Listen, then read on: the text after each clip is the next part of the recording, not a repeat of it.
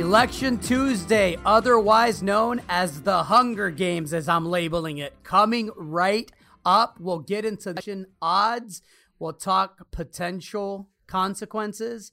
And then we're of course going to get into gold, the juniors, the consolidation that's going on, the dollar strength that is now starting to show itself. We'll talk about whether or not that appears sustainable, along with a host of other topics and issues. I am Gerardo Del Real, along with my co-host, Mr. Nick Hodge. This is episode 92 of Bizarro World, otherwise known as the Hunger Games edition. Nick, how are you? I'm good, Gerardo. I hope you're ready for riots until Christmas. And before we go on, I have to say, make sure you click the thumbs up button near the bottom of this video, and also subscribe to the Bizarro World channel because, well, it helps other people hear what little old me and Gerardo have to say. And with that, back to you, Gerardo, and the Hunger Games.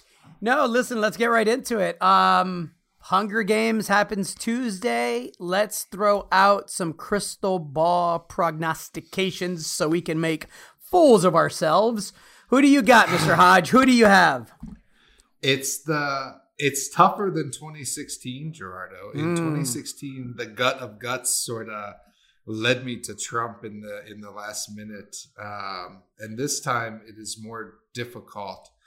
The polls are nearly unanimously in Biden's favor. The election odds are saying 65% in Biden's favor, but the fervor behind Trump is such that it makes me think that he can do it again. And of course, we know the Electoral College structure favors the Republican candidates in the current political climate. And so I know, and this is going to be a really long answer, sorry. I know that,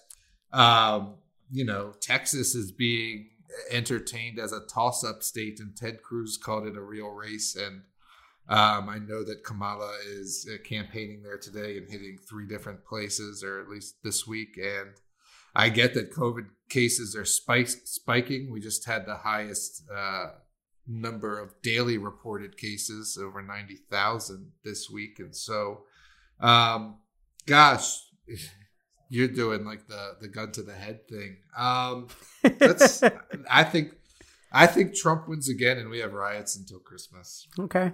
And let's a couple of points there. Not only is Trump's base, energized, putting it mildly, right? His core base, which he does a great job of mobilizing, but it appears Mother Nature is working on behalf of Joe Biden, right? I don't know if you saw the rally in Nebraska, and I thought for the skeptics amongst, the political class that do not like Trump and that believe he is a narcissist and believe that he just cares about himself, it was an interesting week to watch from afar. Did you see what happened in Nebraska with the rally and the freezing temperatures and people getting hypothermia? I did. There was significant freezing rain across much of the Midwest this past week, yes. And then did you see like a day or two later, it was the complete opposite. He had a rally in Tampa and it was 89 degrees and humid, and fire trucks had to be deployed to water people down because every 5 or 10 minutes people were needing medical attention. The weather is karmic. So I say all that to say that, look, we've had riots for the bulk of the year. If I'm looking at history and I'm studying it from a fourth turning perspective, I have to believe Trump wins.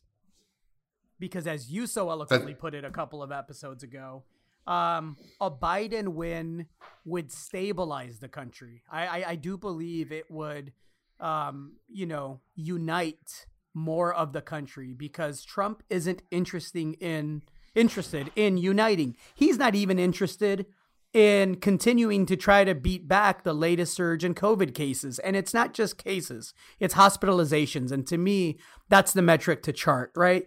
If you test more, yes, you get more cases, but the hospitalizations are just the people that feel bad enough to go expose themselves to an emergency room in a hospital.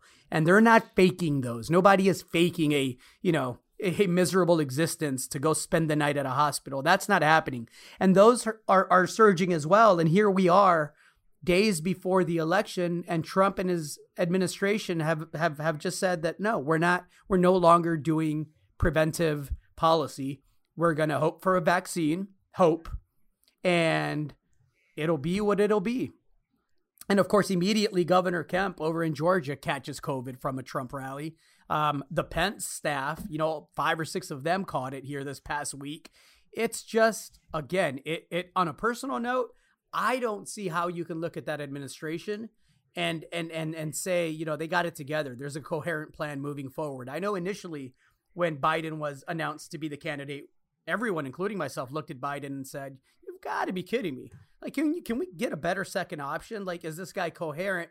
And you know what? To Mr. Biden's credit, he came on pretty strong, I thought, in the past month or so, as far as policy and specifics and the things that we've come to expect from presidential candidates. And so back to my prediction, just based on history and just based on where we are in this turning, all of the numbers look to favor Mr. Biden. History tells me Trump's going to win. And that's same for me. Yeah. And history tells me that if he does win, it's not going to be decided on Tuesday, but we'll see. We'll know a Tuesday night, Wednesday morning. It'll be fun to talk about next week. Listen, whoever wins presides over an American crisis, right? And it seems to me Trump would be better at presiding over an American crisis. There's a lot of other things layered in there. I don't think Democrats and Biden deserve to win. I don't think you get a true crystallization around a bottom and turning if you get a Biden presidency.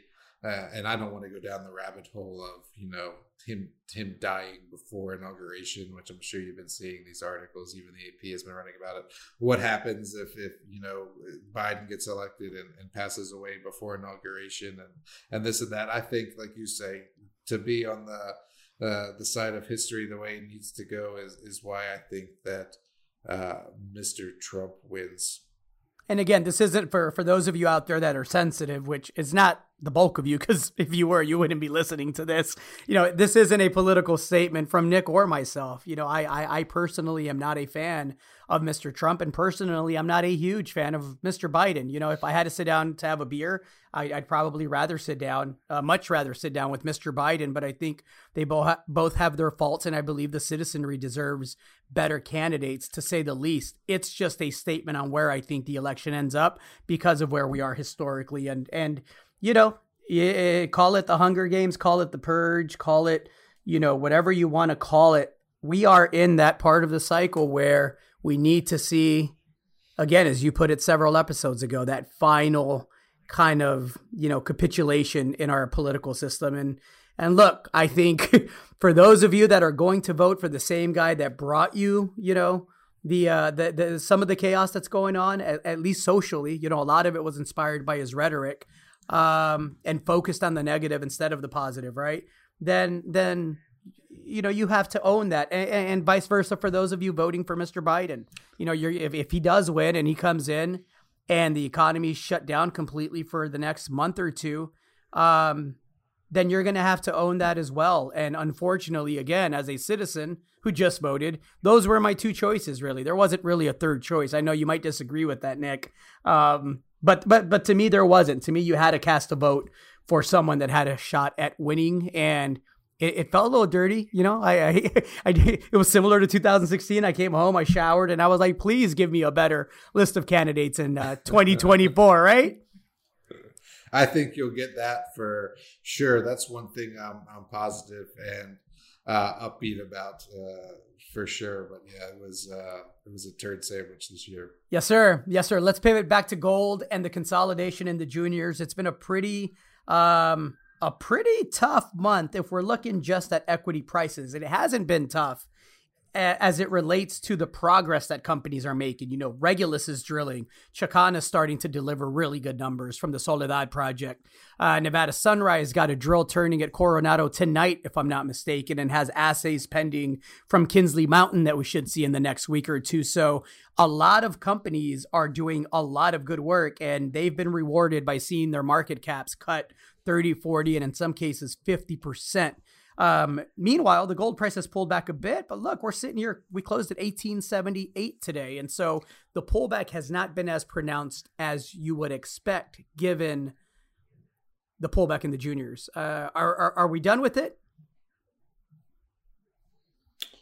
Are we done with it? Done with it. I'm not sure. Gold fell to 1860s as it did in September, I believe it was, and held there pretty well. What's encouraged me is the earnings of the gold companies that I've seen come out so far. I think that does well to attract a group of investors that aren't already convinced of the gold narrative. They're now being convinced by as Rick Rule would say, the arithmetic of it, right? We've seen Kinross reinstate dividend. We've seen Agnico come out yesterday and increase dividend. We saw Newmont increase dividend. We saw Alamos increase dividend. So that's putting new eyes on the sector. And then I was reading an issue or the October issue of Junior Resource Monthly. And like you say, there's a lot of active companies as well. So there's a lot of deals out there. Some of the valuations are exceedingly cheap, especially for companies that have immediate catalysts ahead, and especially for some companies that even have resources in the ground and non-exploration catalysts ahead, but catalysts ahead nonetheless on other fronts, permitting fronts, or what have you. And so I think it's probably a good time to start getting back into the sector, for new people to be getting into the sector, and to be buying some of those names that frankly were attractive 40 or 50% higher. It's a little early to get into names, but Magna Gold fell below $1, as did Revival Gold, for example. Two names that we talk about a lot, and two of some of the busier names out there. Let's talk about companies whose share price has held in pretty well. I couldn't help but notice Almaden had a pretty good week, and it's had, frankly, a pretty good month. If you look at that chart, it hit a low, right around the dollar mark Canadian, and it closed today at $1.26. I think people and the market is starting to sense that we are close, finally, as we've been saying, to a permitting resolution down at the Ixtaca project. It also didn't hurt that the company has been very vocal about the fact that it is being aggressive again on the exploration front. And there is more to be discovered there, I believe. So it was nice to see Almaden hold up. The other one that's held up extremely well is one that, I had subscribers in, I think some 50 or 55% ago, and that's Probe Metals. It's held up very well. And, I believe it's a takeout candidate. It's got over 25 million Canadian in cash, rigs turning over 3 million gold ounces, headed to 4 and 5, huge camps, excellent properties, excellent management. So those two are interesting to me because they are both takeout candidates. And you mentioned the cash, the balance sheets and the cash position of the producers. And I think they are finally at a place where you're going to start seeing some aggressive M&A. And yeah, I think the better positioned juniors will benefit from that. I have to agree with you. And then I see in my inbox today, comments from Sean Boyd, the head of Agnico, talking about how investors aren't interested in growth. They're interested in retaining that cash and passing it through to shareholders and focusing on margins and profitability and not growth. And so I'm interested to see how they approach it, because you and I both know that those reserves have to be placed eventually, or else the profitability and the margins don't matter in a couple of years, right? Yeah, and what are you going to do? Replace those reserves at $2,300 gold, $2,500 gold? I mean, as a CEO of a company whose job is to maximize return for shareholders, sure, it's nice that the shareholders want, the dividend, but it's not going to look too good in 2 or 3 years if you're buying, midway through the cycle when you could have bought with gold at 1875, 1890, 1900, 2000 pick a price. And valuations start finally coming back to reverting to the mean, right? I mean, we know that if we look at historical valuations, gold ounces in the ground, we're nowhere near, the highs that we saw back in 2011. And so I think we're headed back there. And I think it would behoove these producers with rich balance sheets to get out there and start replacing and replenishing those reserves at today's prices, because I don't think they last long.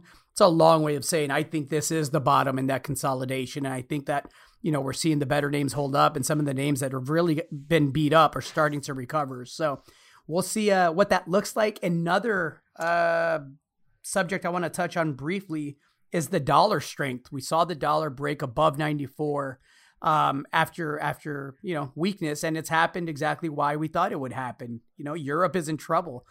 France, Germany just instituted nationally mandated lockdowns again. The ECB is doing all it knows how to do, talk about counterfeiting money and more stimulus. And I think the dollar's sniffing that out. And we're starting to see money come into the US dollar. I don't know if you had an opportunity, Nick, to see the footage of people leaving in France, people rushing to get out before the lockdown curfew was supposed to be imposed. Did you catch that at all? I did not. That's very interesting. The highways were absolutely bumper to bumper, and it was people rushing to get out of there. And I thought it was it does. I thought it was symbolic of what's going to happen to European capital. I think it's coming to the US, and I think it's going to boost the dollar up. And then I think we're going to have to see gold, Bitcoin, and you've heard me say this a million times, and the US dollar rise together. And I think gold's going to have a pretty good shot at proving that here in the next couple of months. Well, we'll see. I mean, I was writing about it this week as well. It's been an inverse correlation with the stocks, right? I mean, the S&P has been absolutely brutalized, down 5% in the past week or so, and that's a large move in a short amount of time. And so, we'll see if it can catch a bid here post earnings season. I think there's a lot of uncertainty with the election, and the size of the stimulus depends on who's elected. I also think that volatility is back in the mix, and so gold has held in there nice. But I'm with you. I want to see it. I want to see this melt up you speak of. From a financial perspective, from a monetary and fiscal perspective, regardless of who wins, right? Back to the elections, Biden or Trump, we're gonna get stimulus, right? I know, again, I hate to beat a dead horse here, and we've said this week after week, but that's really why the market is throwing the tantrum that it's thrown, right? It had its worst week since March, I believe, the Dow did, and it wanted and was demanding stimulus before the election, and boo-hoo, you had to wait a week, and you might have to wait a month or two depending on how the election ends up. But I don't think that the fiscal policy is in doubt. They are going to print because there's very little that they can do. The Fed is actually out of things to buy and is begging for fiscal stimulus so that the monetary side can continue to be aggressive. And so, again, a pretty straightforward path to higher gold prices, in my opinion, and real estate in low tax areas like Washington State and Texas, right? Well, and a nice window, right? If it's not going to get sewn up for a month or two here at the end of the year to sort of step back and reevaluate everything. I've seen a couple of, brokers send out emails about starting to tax loss harvest. And so a good time to start thinking about that and redeploying that cash into, the names we were speaking about in the beginning of the podcast, right? Absolutely. Can we talk about the gift that keeps on giving, Mr. Jerry Falwell Jr.? Did you see that headline recently amongst the very busy week? No, but you're going to tell me, and I have a feeling by what's on the sheet, I know what's coming. So he has filed a defamation lawsuit in Virginia against the university that he oversaw. So he filed it alleging that the private, Liberty University, the private evangelical Christian college, tarnished his reputation, quote unquote, in a series of public statements following his resignation over several sex scandals. The lawsuit goes on to very emphatically deny my words, not his, that he is no cuck.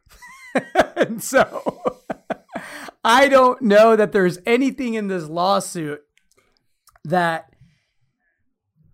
would make me believe that it was filed for any other reason other than the fact that it did not sit well with him, that he now has this reputation, which again, no judgments at all for me. I am the last person to judge anyone on any consensual sexual activity, right? But he seems rather bothered by the insinuation. And so, yeah, I'll put a link up. I'd love to hear your thoughts on this, but it was interesting.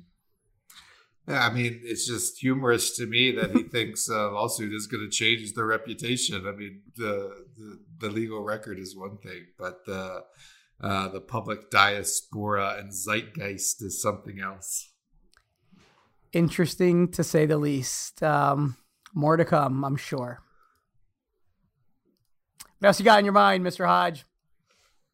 Do we want to talk about the political ad spend out there? Do we want to talk about, the intersection between, the business that we're in, one of them, the publishing business, and how that's affecting, plans and rollouts because of the political spend in this country, which is absolutely, it's the weekend before the election, right? Understandably so. It's absolutely off the charts, but it has a real world effect on even smaller businesses like ours, right? Absolutely. And just in conversations I've had with people in the industry and articles I've been reading about advertising spend of late, it's the amount of money the political campaigns are spending this year, aided by, billionaires like Bloomberg who have thrown their money into the ring. Is just off the charts, and that's filtered down into TV and radio ad spend, yes, but also obviously, as our listeners are surely aware, online advertising, and so their media spend budgets are so vast and so great, and they don't have a product, right? They're trying to get you to vote, and that has to happen in the next couple of days, and so key metrics that would normally be analyzed, click-through rates and ROIs and conversions, etc., are sort of out their window, and they're literally just throwing money at the space to try to get views and clicks, so much so that I heard YouTube views were going for over $100 a piece. And so they're pricing out not only industries like ours, but I've been reading about this affecting, giant retailers as well. I mean, the Walmarts, Targets, Amazons of the world, etc. And so I just thought it was interesting how expensive this dog and pony show truly is, right? And of course, you could go anywhere you want with that discussion about, corporate money in there and Supreme Court decisions, et cetera. But a whole lot of money is being spent to buy your attention this week and early next. When you say that there's organizations and groups paying $100 per click, is that did I get that right? Yeah, per view on YouTube, right? To watch a YouTube video where you're not guaranteed to have any sort of action after that. You don't know if they're going to click or convert or follow up. That's just to get them to watch the video, right? So they're paying $100 not to sell something, just to get someone to watch the video of what they may be selling. Incredible, right? Can Jerry Falwell Jr. will appreciate this. Can I watch? Maybe that's his calling. He should be the person that screens these things. He can make $100 a pop and get his kicks off. And so if I may have found a new career for Mr. Falwell Jr. Just cuck here.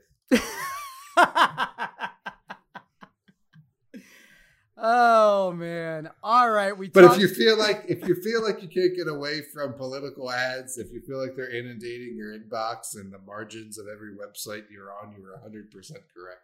Absolutely. Anything that you're looking forward to this week from the markets, Nick? I know we talked Chicana. I know we talked, Nevada Sunrise Gold. We often follow a lot of the same companies because we help finance a lot of the same companies, but we also have companies that you dabble in, not just resource related companies, but you're a master of all crafts there, and you have a great network across many sectors. Are there companies outside of the resource space that would behoove people to dig into and get familiar with? I know you mentioned a company about a month or so ago, a lithium company, which is a resource company, but Critical Elements, and it's done extremely well. You have several other companies that I know have done extremely well outside of the resource space.